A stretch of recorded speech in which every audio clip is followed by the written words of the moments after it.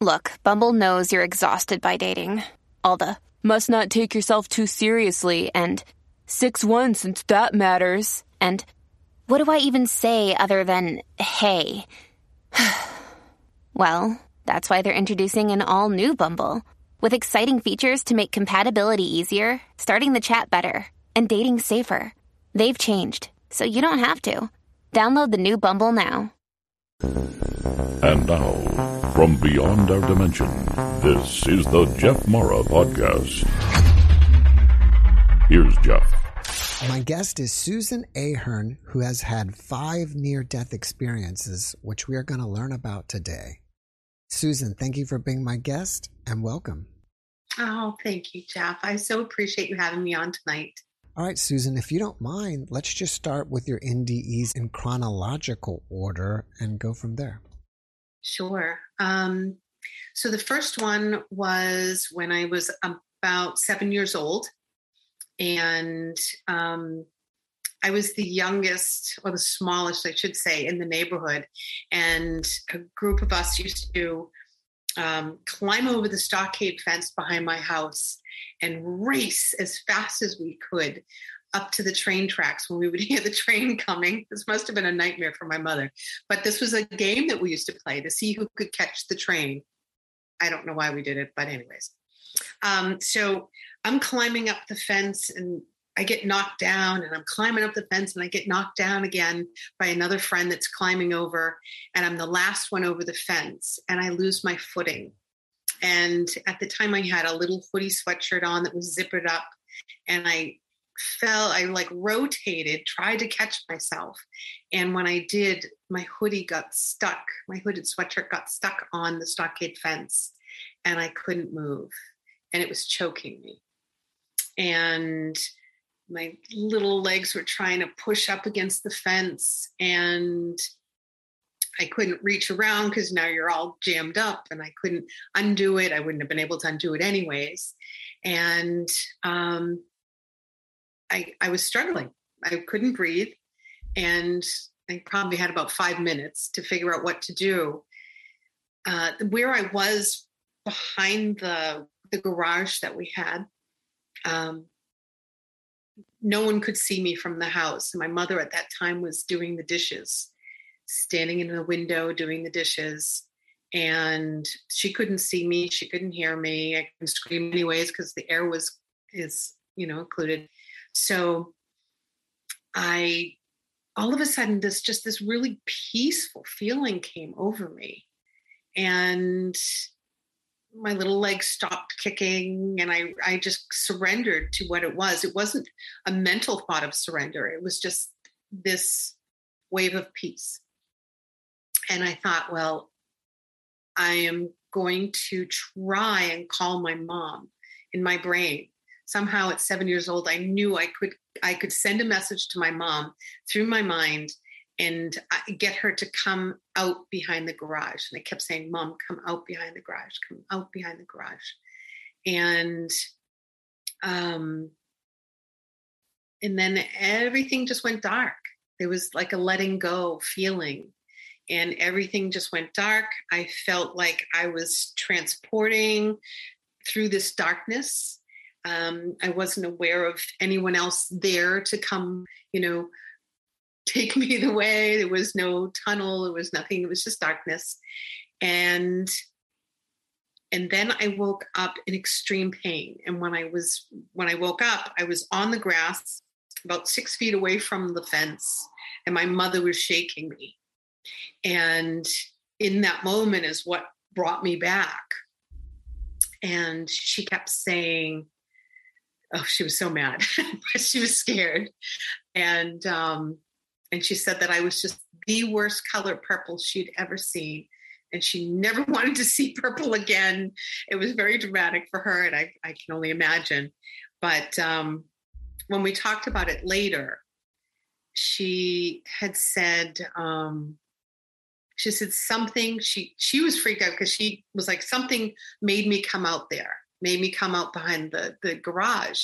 She didn't know what. She said she just stopped. She still had soap on her hands. She left the dishes, came out to the back of the garage, and there I was.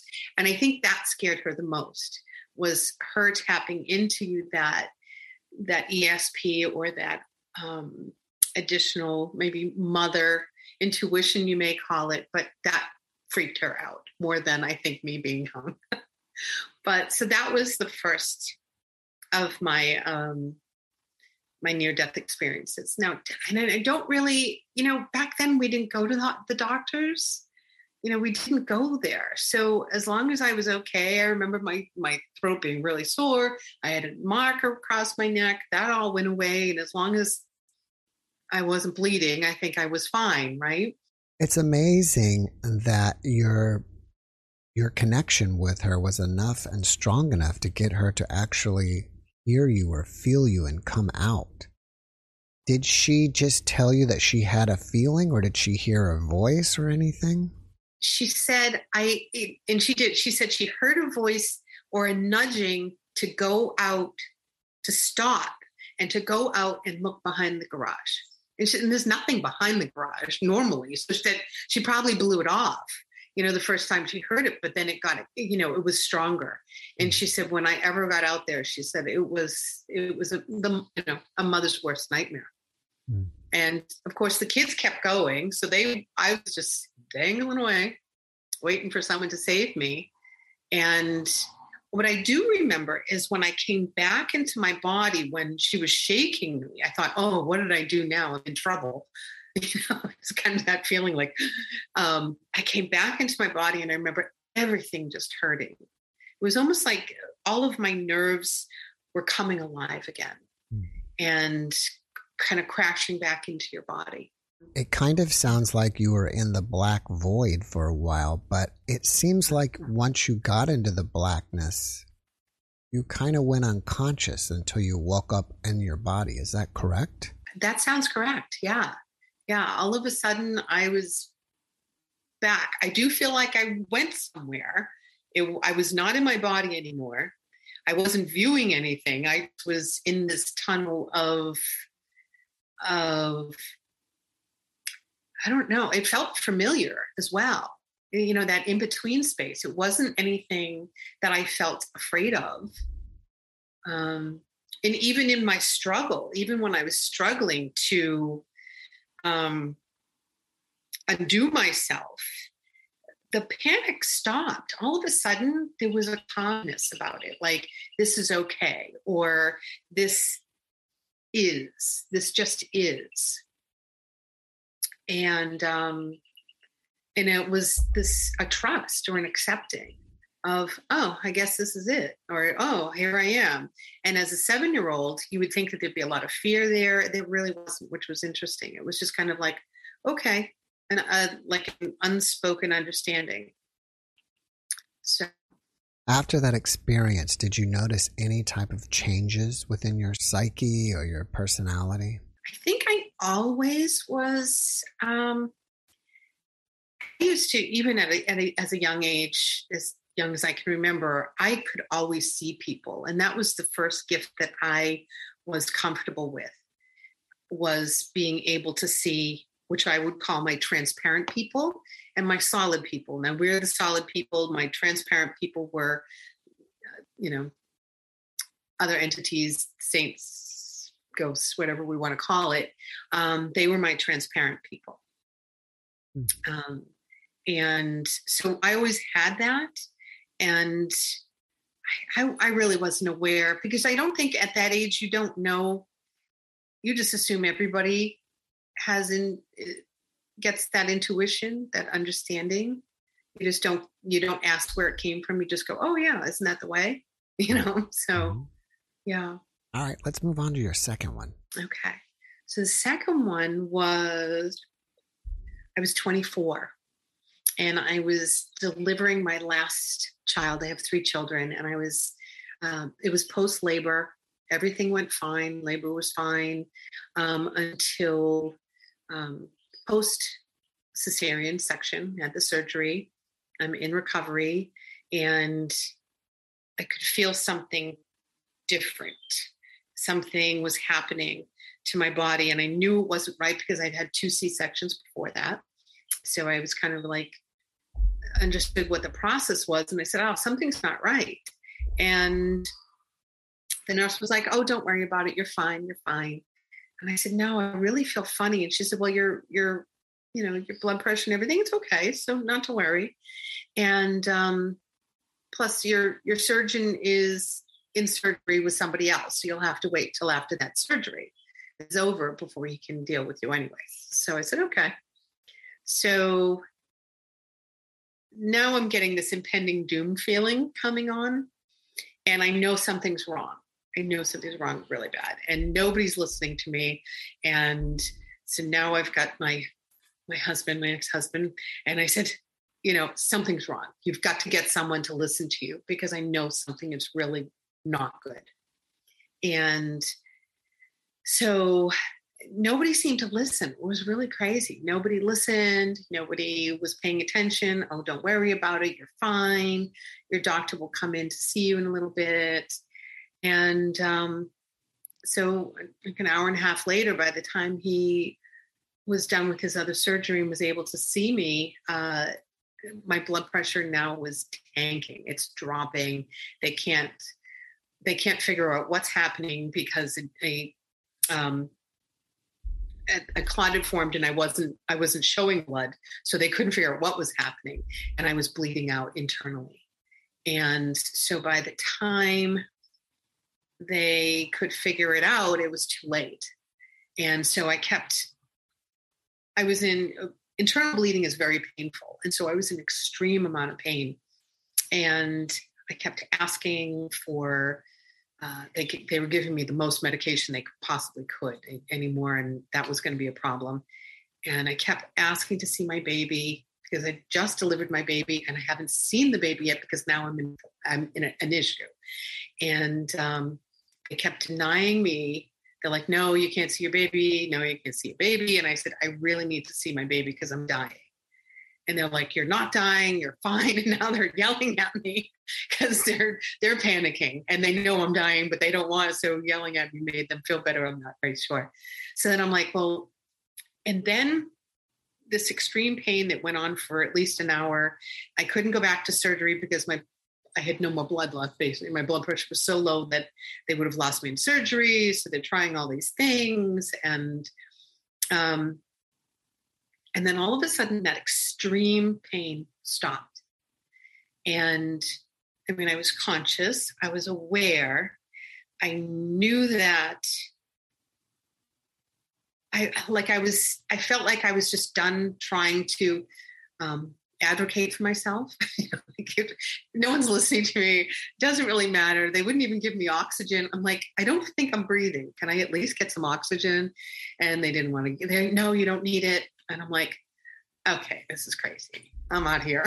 I'm like, that's it. I've done everything I could. They wouldn't even let me see my baby one last time. And that was the last thing I remember asking was, let me see my baby one more time before I go. You're not going anywhere.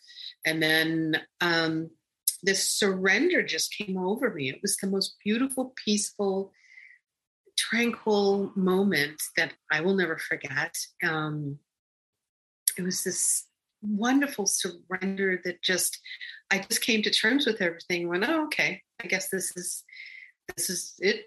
It kind of like, it was the same understanding as when I was hung myself on the fence by accident. It was that, oh, I guess this is it. Oh, okay. There was no fear, the human aspect of me was, how is my husband going to take care of 3 children, an infant and 2 babies under 5. I had 3 children under 5. That was not going to happen. And that was my fear. But that then went away, almost as if it was like this unspoken word that everything's going to be okay. It'll be okay. Everything has a process and everything will be as it shall. And I went, okay, I trusted that. Wherever that was coming from, I didn't know at that moment, but I was like, okay. And the pain lifted I slowly stopped breathing. So even in my live state, I was already doing the death process. There was still, I'd say, probably a half an hour of this death process before I actually went to the other side. And so there was this time of understanding and calmness and quiet, and it was probably me not wanting to let go of, my children and my family.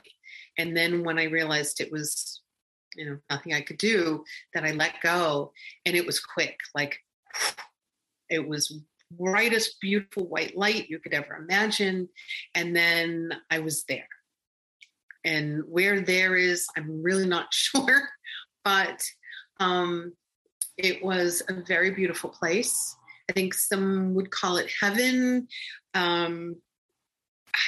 I'd hate to label it as anything, because it really felt like almost an in-between or a holding place. It kind of sounds weird, but it was, I was all in white. I was younger. As in my visual self, as I'm looking at myself, I went to a time that I felt good. And so I was a couple years younger as I'm standing there, and I'm in this non-dimensional space that was really bright but very foggy. And I'm standing there alone, and I'm calling out to the people that I can sense. So you can kind of see people through the fog, but I couldn't see. There were shadows. There was no one that I could recognize, but I knew them, which was a weird statement. So I'm like, hey, everybody, I'm here. Isn't this great? I'm all excited. And look, I made it home. And I was so excited. And I wasn't getting any feedback. And I was the only one that was speaking. Everyone else was using telepathy. I could understand them, but I was the only one still verbally speaking. And have you ever had that moment when you walk into a room of people and something tragic has happened or something intense is happening, and you walk in all bubbly, and then all of a sudden you're like, oh, what's happening? That's how I felt. I landed and I was so excited. I walked into this room going, yahoo, where's my party? And everyone's like, oh yeah, about that. And I was like, what? And they're like, yeah. And then I was like, but no one would tell me. And I was like so frustrated. And then this most amazing woman spoke up, and she said, Susan, come over here. And I go over there, and I'm now whining because I'm like, I made it here, and now I have to go home. Something's like, where's my party? And I'm like, whining up in heaven. It was like wonderful. So I climbed up on this woman's lap, and she was the most amazing maternal, the most beautiful soul ever. And she was just gentle and kind and quiet, and she just let me go and ramble on and how I want my party. It was just like this big thing. And then she just quieted me, and she said, it was her time to explain what was going on. And she said, we've made a mistake. I said, well, what? And she said, yeah, we there was a little mistake, and you weren't supposed to die just yet. And I was like, so I'm not supposed to be here? Do I have to go home? Like what happens? Like what happens, And she said, well, because you've made it, we can't send you home because you've made it. You're here. So we're going to let this decision be up to you. And I said, well, I really, I kind of like it here. This is great. And, ugh. And she said, well, if you're willing to go with these two kind of like angelic presences, and they just kind of, I went with them and they said, okay, I agreed. I said, okay, I'll go with them. And she said, so what you'll do is you're going to see your past, present, and future. And then you can decide if you'd like to stay, and then you can stay. And if you'd like to go back, then you'll go back. And I said, okay. So I went with these two angelic guides. They took me now to a different space. It was like a darkened movie theater. And so I'm just watching my life, past, present, future, in quantum time. It's, it was like, and all of a sudden I had this intense panic. It's like, and I swore, I was like, oh shit, I got to get back home. I have, like, within that second of, I have to get back ASAP. It's already too late. I left that space. I crashed into my body, and I took that gigantic breath of life again. And when I did, every cell, even my eyelashes, everything hurt. It felt like I was falling from the Empire State Building onto shards of glass and nails and anything you could possibly think of that was sharp. And I landed, and it was just, I took this huge inhalation and then just was like, ugh. And the first thing that I said was a swear word. I went, oh, I chose this. The F word. I went, oh, fudge, I chose this. And knowing that was a conscious decision to come back here. And then my life started back up again. And, but I was not the same. That was pretty traumatic because I had made it, my ex had said that they lost me 4 times in that whole process. And so when I came back, my life was going to be totally different from that moment on. Susan, thank you for sharing that with us. Was the woman that you sat on her lap an angel? Because she had to be big in order for you to sit on her lap. And it's pretty common for people to describe to me as angels being like 10 feet tall. She was very large. She never introduced herself. It was an understanding that I knew who she was. It was the Blessed Mother. I sat there on her lap, and it was just the most maternal, most beautiful energy. I will never forget it. What was interesting is that her face was nondescript. It was blurred out. And I thought back to that, and I thought, okay, could I describe her? And I said, oh, but she was so beautiful. Well, what did she look like? Well, I don't know. What color were her eyes? Well, I don't know. But she was just so beautiful. Okay, so what does that mean? Is she energy form? And so I've created what was comfortable for me as energy form. Is her energy form change with anyone else, and everyone else? So those were the questions over all these years. It's been 31 years since that experience. When you say the Blessed Mother, are you referring to Mother the Mary of Jesus? Yes. Yes. Okay. Are you Christian? Yes. Yes. I have spiritual. I am spiritual. Am I religious? Do I, have I fallen away from my Catholic? If I ask my mother, I fell away from my Catholic upbringing. But no, I feel closer to my religious belief, my spiritual belief, than I ever have. I've heard before that 50% of the people who have an NDE end up in divorce. Is your divorce related to your NDE? I don't think so. There was, and it may have. There was a lot of things going on for us at the time. We were going through the Gulf War, and my ex is a Marine.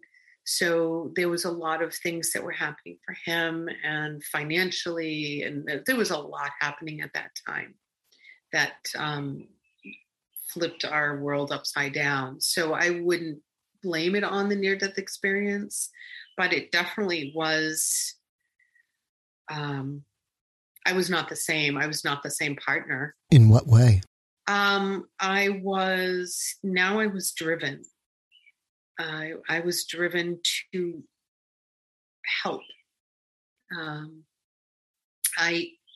2 months after I had this near-death experience, 2 months later, I signed up to a 6-month-long EMT class at the college. Now, I have 2 children. I have 3 children.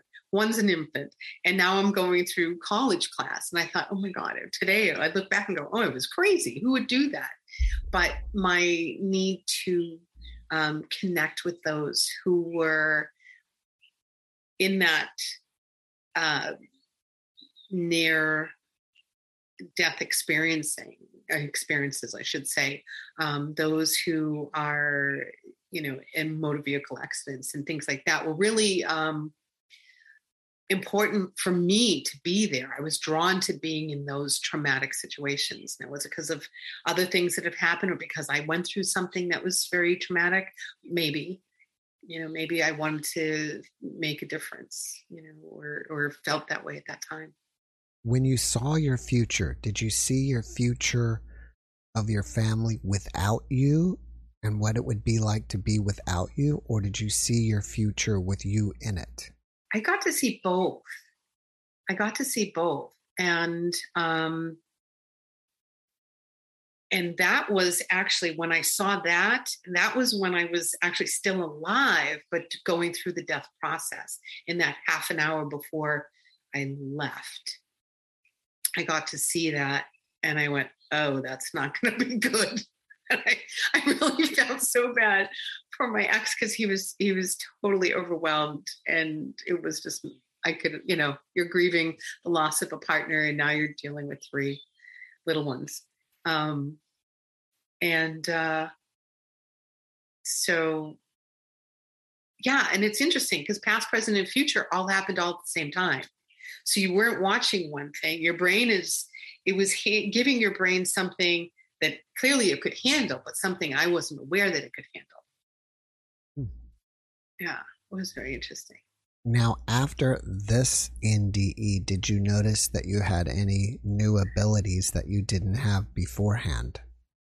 Yeah, I was a lot more psychic than I thought I was, or all of a sudden it was coming.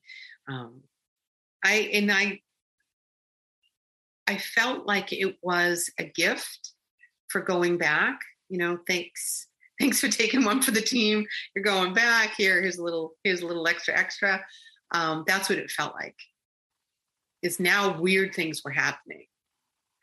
And I had this knowing that I didn't know where it was coming from.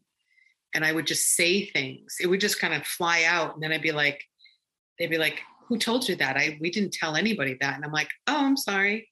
I don't know. I just made it up. I get really nervous and go, oh, I don't know. And, you'd run away from it going, oh, that's got to stop happening. And it never did. It just kind of flows out. It keeps, it just happens. So you would just kind of blurt out things that you were seeing that would happen in the future. Right. Yeah. And I had no control over it. And if I would get mad, like if I was really mad, I usually don't get mad at people, but when I do, it's not good. And I would just say, well, blah, blah, blah, and I'd throw out something, and we'd be like, and I'm like, oh, I don't know what that meant, and I don't know where that came from, and I would apologize, but it was like, yeah, well, you're going to get yours, so you just better watch out, and blah, blah. And I'd be like, oh, sorry. So it was really awkward. It was very weird. So I did a lot of training. I sought out shamans from all over the world, and I wanted to learn a little bit about each one and whatever they had to help me figure out what was going on. I had no idea. And it just kind of opened. It wasn't like, okay, so next week, this is what's going to happen. We're going to slowly ease into this psychic thing. It was like, boom. And it was tough. It was really tough. Like I would hear children crying and screaming, and it was like in a bus, and I would get this vision of children crying and screaming in a bus, and I'd turn on the TV and they're like, oh, bus accident in Michigan, bus rolls off the ravine. And I'm like, okay, that's not helpful. I don't want to know this. I'm not in Michigan. I can't stop that. So I need to know how to control that, because I still need to function and be as normal as I possibly can. And so that's when I, started seeking other people to kind of guide me through the process. Have you at that time told anybody about your first or second experience? No, Irish Catholics were really good at not talking. Don't tell. It was like it was a really something that we just didn't do. We don't share a lot. It's over. Let's get past it. Forget about it. And so I really didn't. And what am I, 56? And it's taken me this long to really kind of share in depth all of them, because I know that there's something that I've gone through that it can be so helpful for somebody else in their experience. And just before COVID, I wanted to create a group so that we could get together and have a safe place for people to tell their story. And then COVID hit. So that kind of fell by the wayside, unfortunately. So thank you for having your show. Oh. I appreciate that. Thank you for being my guest. By the second time, had either one of those experiences made any impact on your beliefs as a Catholic?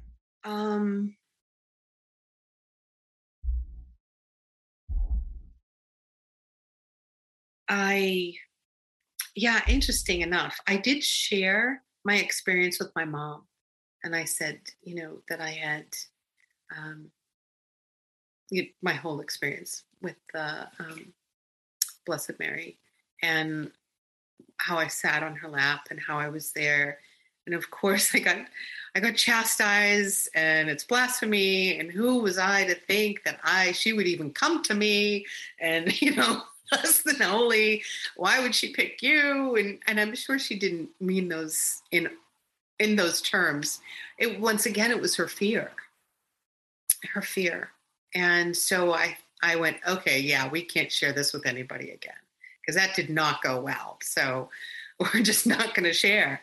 And, but I know, you could hook me up to a lie detector. I could, I know my experience.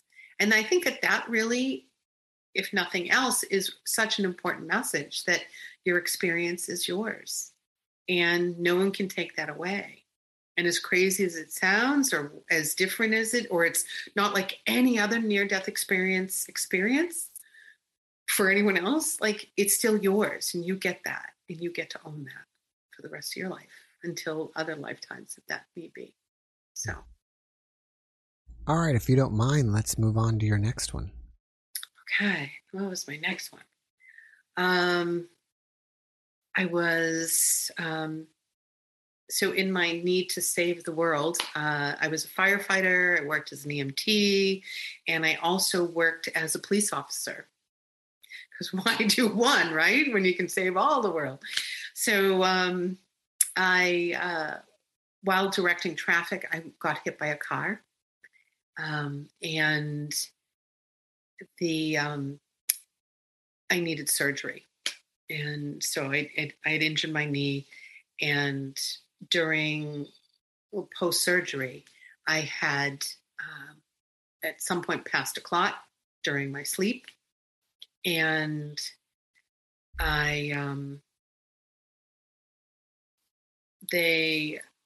when I got up to move, the clot moved. I looked at my leg, it was really black, and I went, oh, that's not good.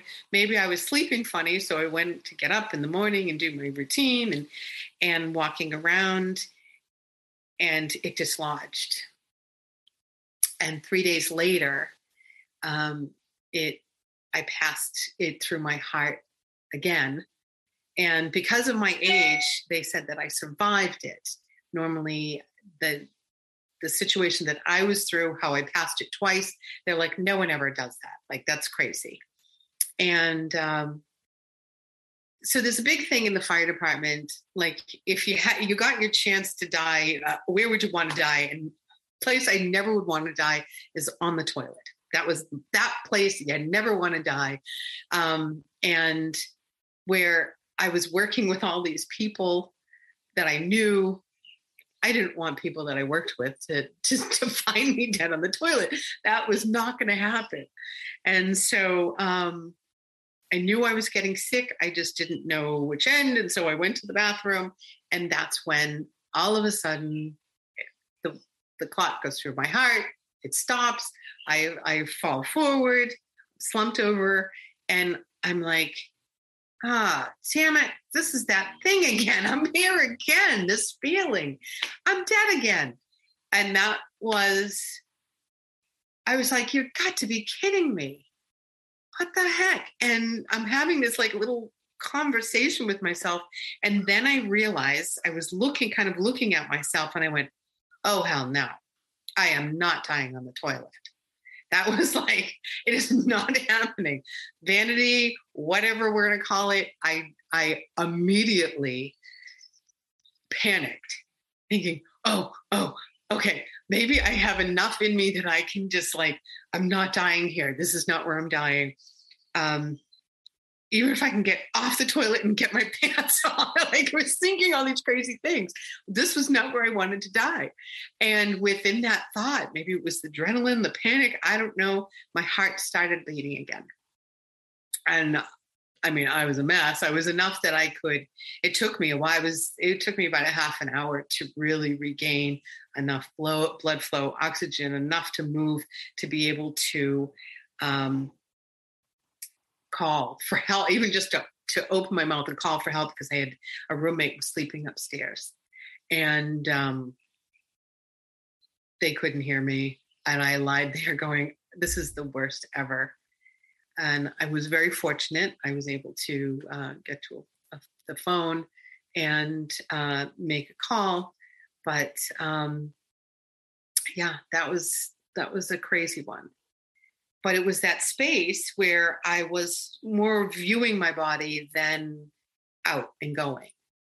I hadn't taken off. So I hadn't been, and I don't really know why I didn't take off, but it was different than the other two, which was definitely a out of here. And the first one was a kind of out of here, but in the void. This one was just hanging out with me in the bathroom, kind of like watching myself, trying to get out of it. It's kind of like a first stage. You just kind of popped out of your body and you didn't even make it to like the void or a staging area or anything. You were just kind of there and popped back in. Right. Now, I always think, okay, if this happened, say, in my bedroom or in the middle of the night, I probably would have left, because I think that it was just so traumatic for me to die in that fashion that it wasn't going to happen. And so I felt like I kind of I was on borrowed time. Like I was like, oh, I escaped that one. Whew.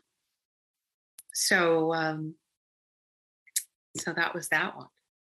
It reminds me of another guest I had who was doing a drug in a club and had died, and he'd realized it would be too embarrassing for his family for him to go out that way, and that, I think, was the catalyst for him to come back. Isn't that funny? I've never met somebody else that was just as horrified. Like, oh my God, I can't do this. And that was it. That's funny. Thank you for sharing that. That's interesting. Yeah. I think most of the times when a person chooses to come back, it's probably they need to take care of their family or something. Mm-hmm. You know, or they want to be with their children. Right. Yeah. Like at this point, I'm a single mom. So I don't have time for this. Right. But you and this other guest where they didn't want to be in an embarrassing situation. Right, exactly. Don't want to be caught with your pants down. Mm-mm. So and I think the number one place where people do die in their house is their bathroom. It is. Yeah. It's that first morning business that gets you. And so after seeing enough of those working on the fire department, the rescue, I was like, that is not it. So anyways. All right. Well, let's move on to the next one. Okay.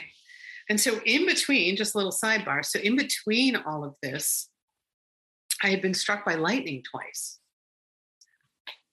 Wow. Yeah. One when I was 16. And then one later, just after this incident. And both were quite electrifying, but not enough to, I don't count them as near death. I was zapped, but it wasn't like the others. But it was an interesting little side note.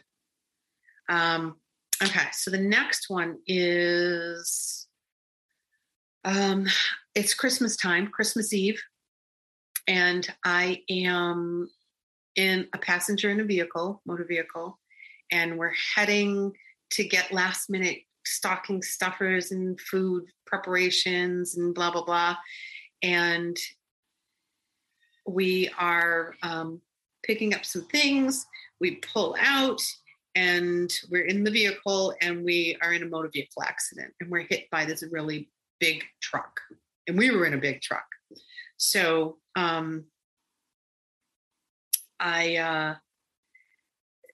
we spin around 1,000 times. The driver's head hit the steering wheel and it bounced off the steering wheel and it hit me in the chest, right over my heart. And it stops my heart. And this was so interesting as well, from a scientific point of view, because the car stops and everything is now stopped and I'm sitting there and I'm thinking, wow, it's really quiet. Like everything was just eerily quiet. And I thought, what is going on? This is weird. What is happening? That was the first thing I recognized, was this strange silence. And what had happened was there was nothing going on in my body. So your heart and the blood and your other organs makes a lot of noise. And you don't realize it until everything shuts down. And it was really quiet. But I hadn't died yet.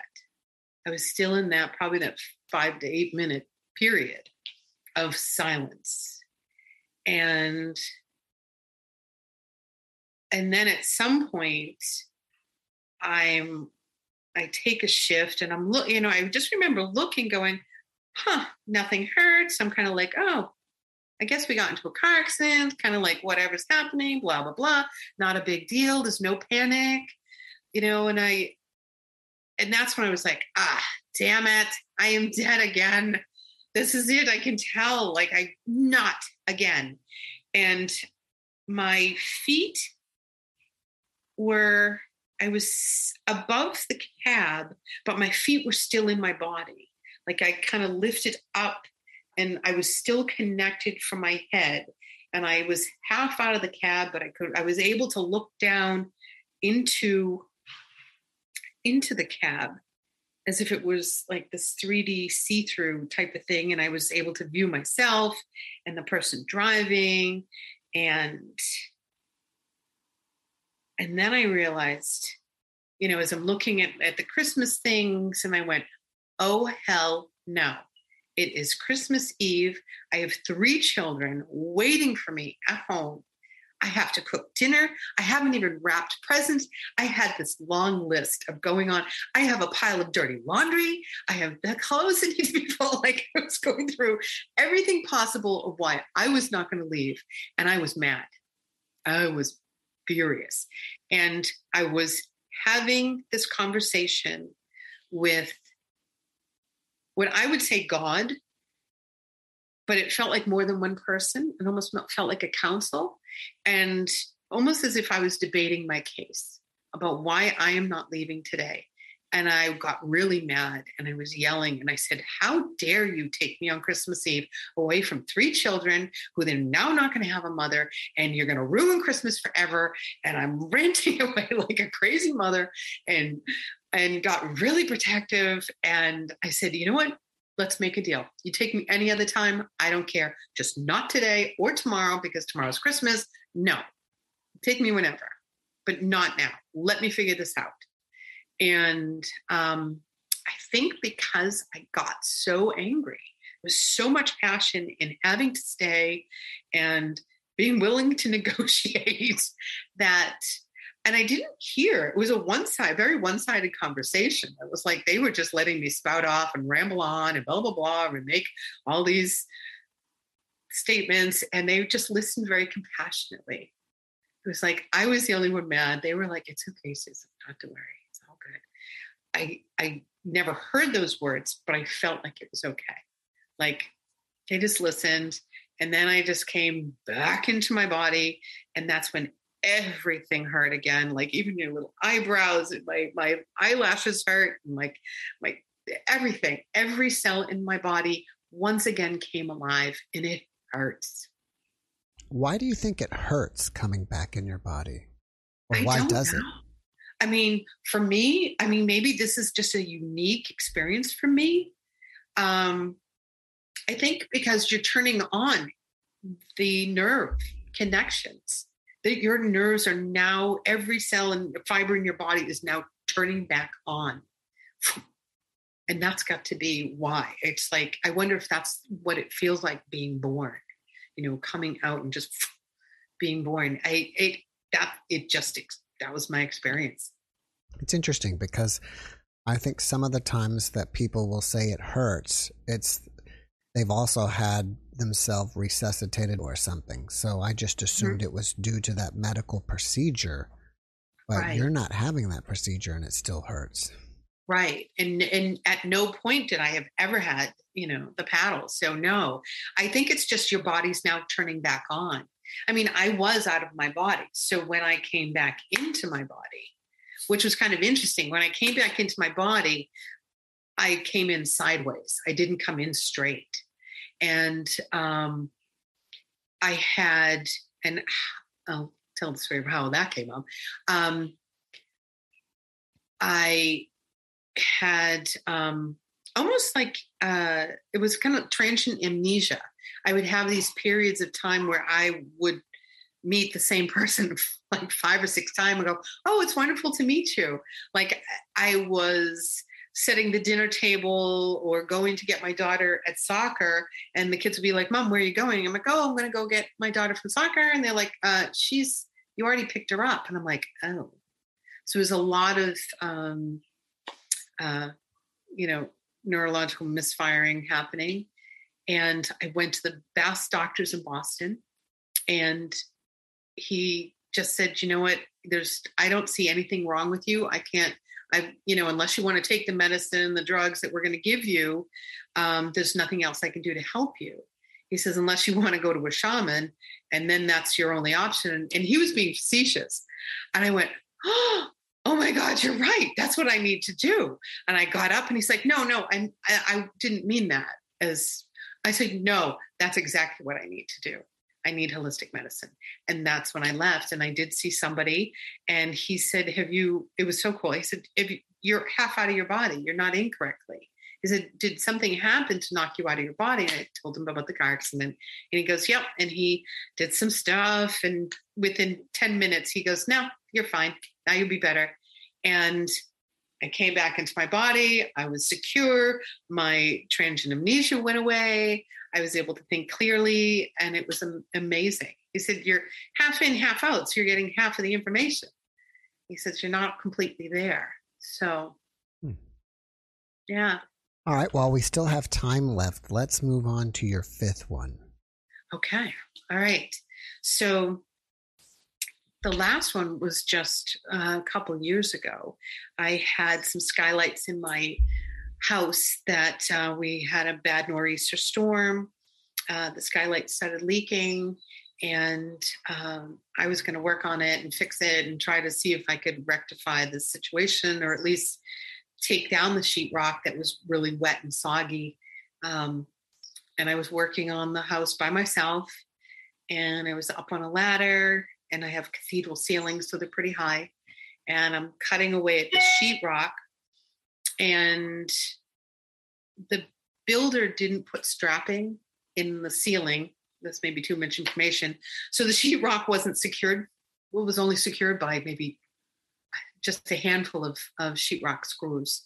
And I was assuming it was done correctly, and it wasn't. So as I'm making my cuts, assuming that it was secure, almost a whole sheet of sheetrock let go and started to fall. And at that same time, I was using a tool that cuts the sheetrock pretty fast, and my cord got stuck. And so I turned to look to undo my cord.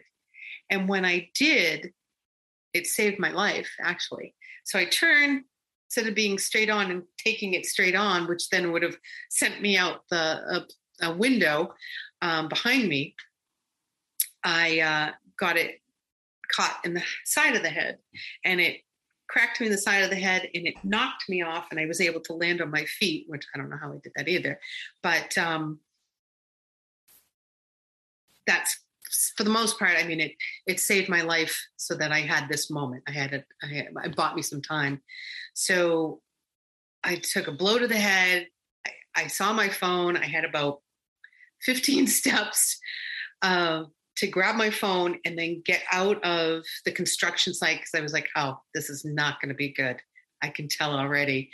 Grabbed my phone, laid down in the hallway before I passed out. And before I could call 911, I was out. And I was out for 2 hours. At one point, I did come back. Everything was spinning. And then I passed out again. So I don't really know, because I was alone. I don't know exactly what happened, other than I'm in that void. I'm in that space, that dark void. And it was really comforting. There was no pain. It was very soothing. It was familiar. It felt like home.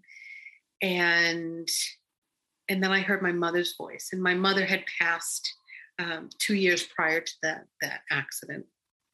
And I heard my mother's voice, and she said, "Susan, are you bleeding?" And I went, "Nope." I remember I checked my hands afterwards, but I was like, "Nope, I'm not bleeding." And she said, "Good, you're going to be fine. Get up."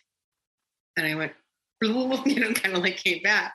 And that was kind of always our thing. Like, if I was to get hurt, "Are you bleeding?" "No." "Okay, you're fine." And it was like kind of a joke, kind of a funny joke. So here I am hearing my mother's voice again going, "Susan, get up. You're fine. You're fine. Like, you can't stay." And I was like, oh, why can't I stay? Why do they keep kicking me out?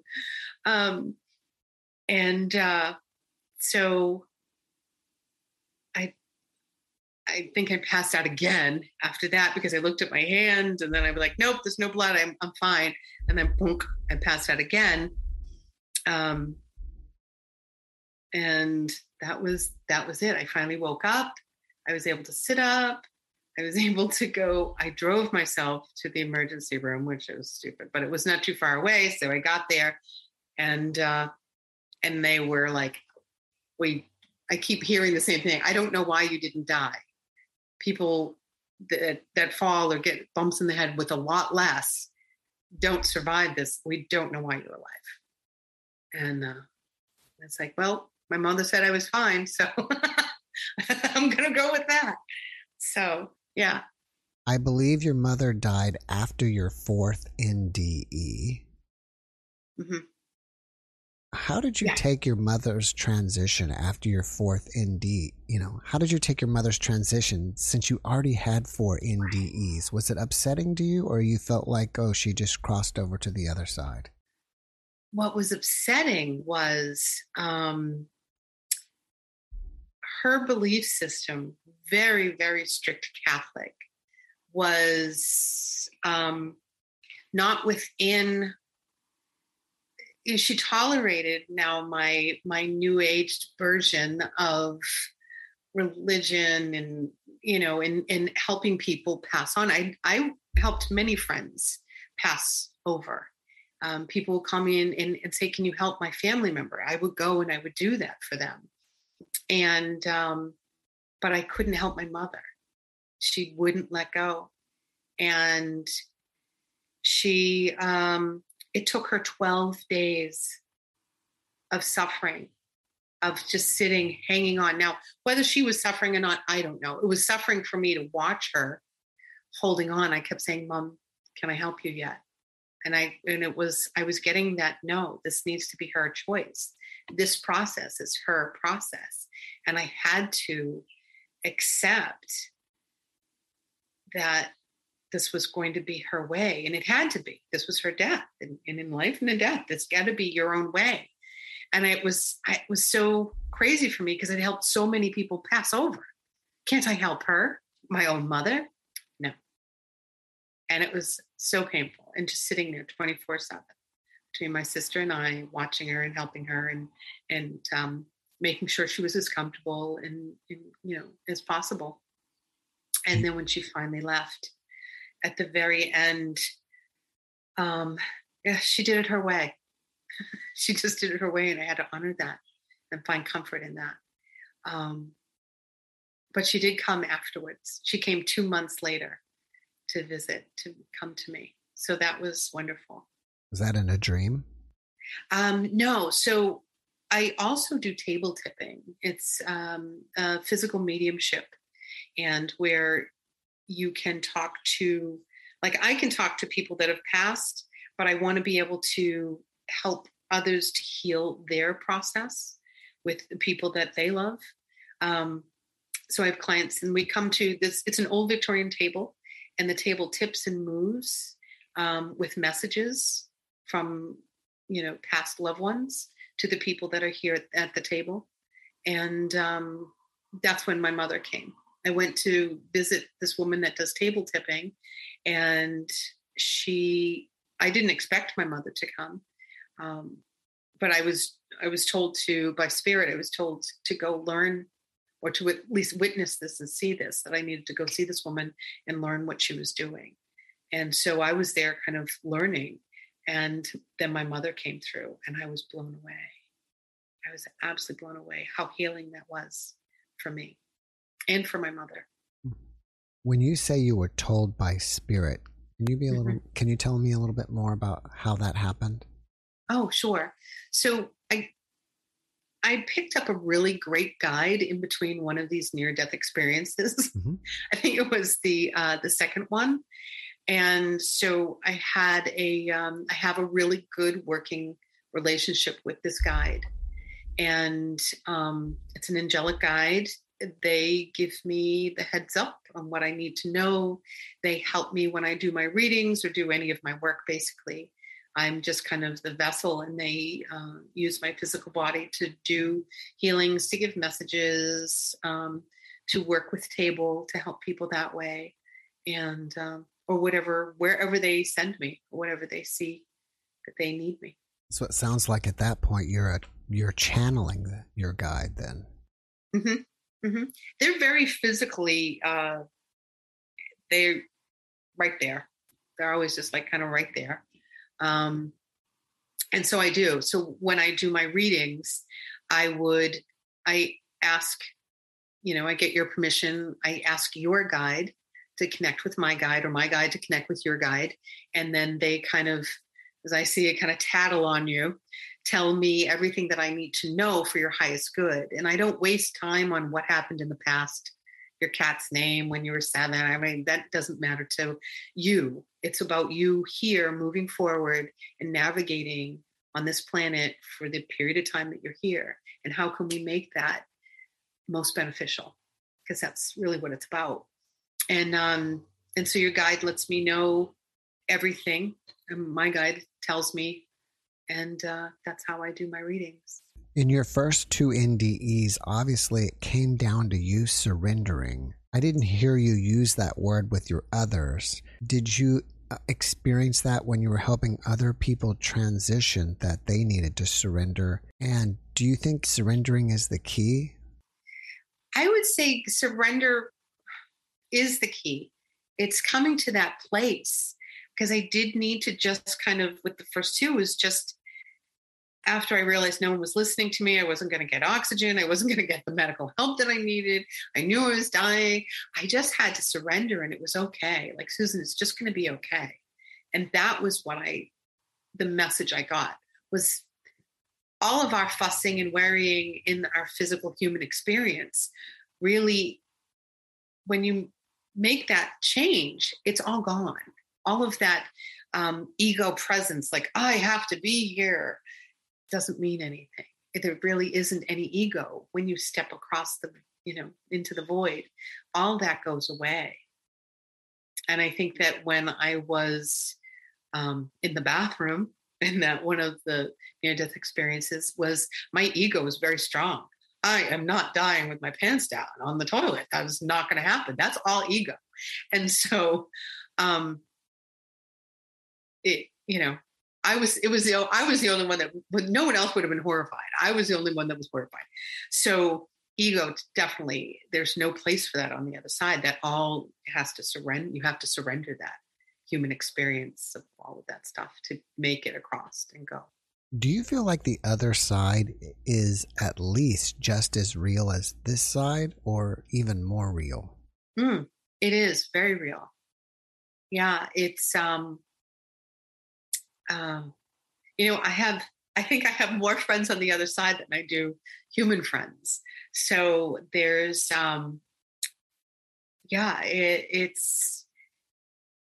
it's happening. Sometimes people will say, "Oh, can you, talk to Aunt Edith for me?" And I'm like, "Well, she's kind of really busy right now. She says she can't."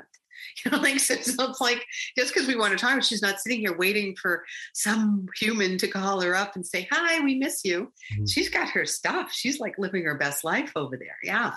Like, she's come to terms with everything. And there is a process. There is a huge process that we go through. We just don't shift over, and it's amazing. There's like a almost like an intake, and like we have to like fill all these paperwork and stand in this line, and you're next, and kind of, it's not that human experience type of feeling, but it's that same thing. You have to process, and some people don't. Some people really struggle, and so they can't let the ego go, but they are dead. So where do they go? In that in-between place. And would you say they become ghosts?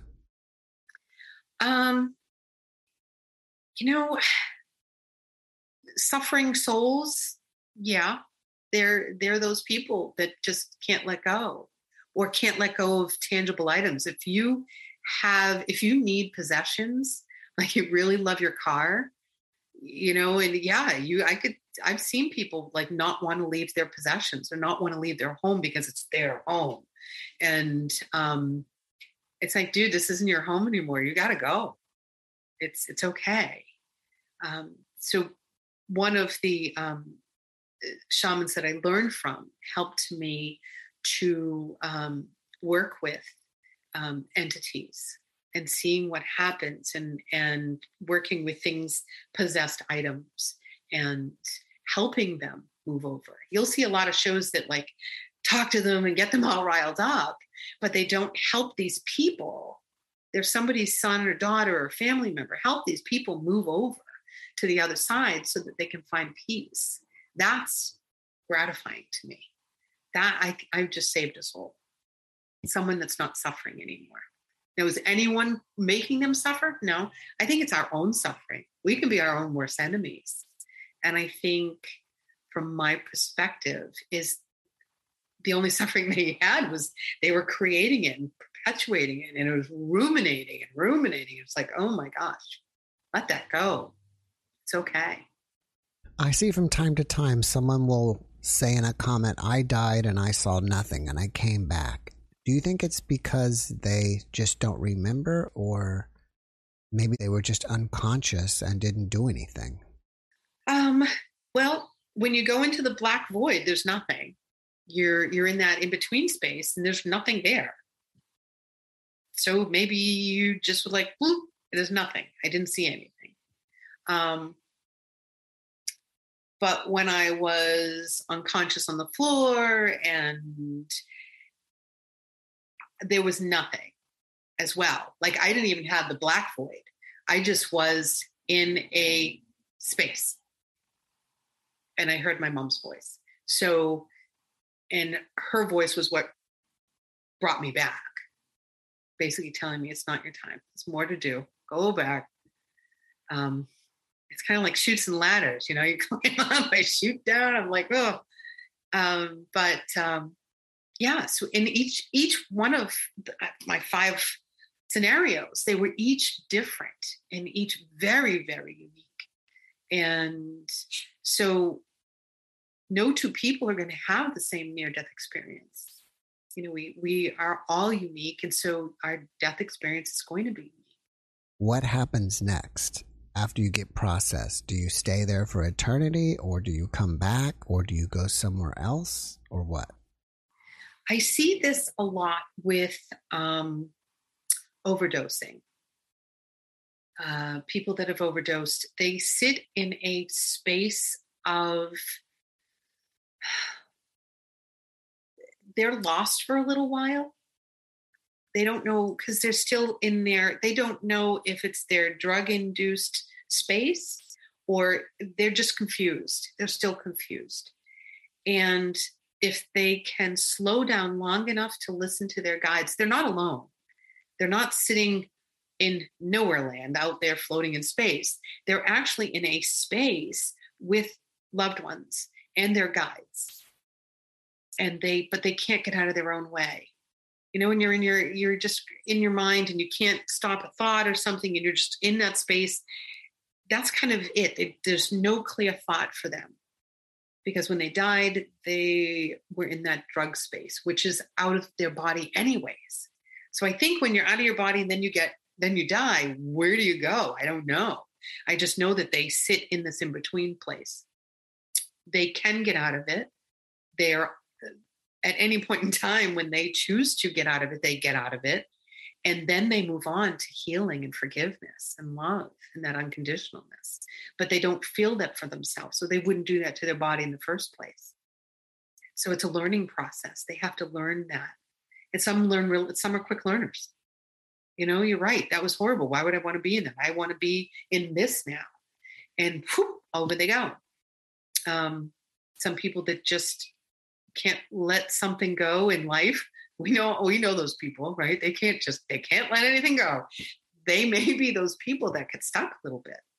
So it's good to practice for self-forgiveness and in being in a good place before you get there to help you make your transition if you're worried about it. That's good advice. I've already gone over my normal, usual time that I do this, so I need to change gears with you. Okay. If people want to reach out to you and ask you questions, are you up for that? And if so, how should they reach you? Oh, yeah, definitely. I love connecting with people. And if I can help in any way, I love that. I have a website. It's CapeCodHappyMedium.com. And they can message me there. It shows different things. I mean, I don't know if you're on Cape Cod in Massachusetts, you can find me. But if you're not and you're someplace else, definitely reach out to me. You can find me Happy Medium on Facebook. And it's all one word. And I'm not on Instagram. My Instagram got hacked. I had someone impersonating me and doing readings and collecting money under my name. So I stopped that. So if you need to get me, you can find me at CapeCodHappyMedium.com. All right. You have anything else going on that you want us to know about? I started doing table tipping again. And it's a wonderful opportunity to connect with spirit. All sorts of people come through. I've had Jesus come to the table. I've had the most amazing saints come through. It's wonderful because you can smell the fragrance of flowers and the energy shifts. And the best message that I received, like when Jesus came through, he said, I want more people to come, and I want more people to experience the beautiful love that happens at table. It's just this beautiful feeling and healing that takes place. He said, I said, well, do I say that you're here? Because people are going to get weird. And, and I'm already weird because my mom yelled at me once. And so I'm like, he said, no, he says, you don't need to say it's me. He said, you just can say that there's a beautiful presence here at the table. And I went, oh, okay. He's like, I don't care if you do, ego. Yeah, I need, he doesn't care. He's like, that doesn't matter. If the end result is that there's peace and love and we can come to a place where we can all coexist, he said, that's what's most important. So, yeah. All right. Well, before we finish up, can you leave us with one last positive message? One last positive message. The strongest, most powerful thing that you can do, especially right now where there's a lot of chaos and there's a lot of different views trying to pull us in different directions, is if you can start the day in love, that beautiful love feeling, if you can find love for yourself and love for others, that is stronger than anything.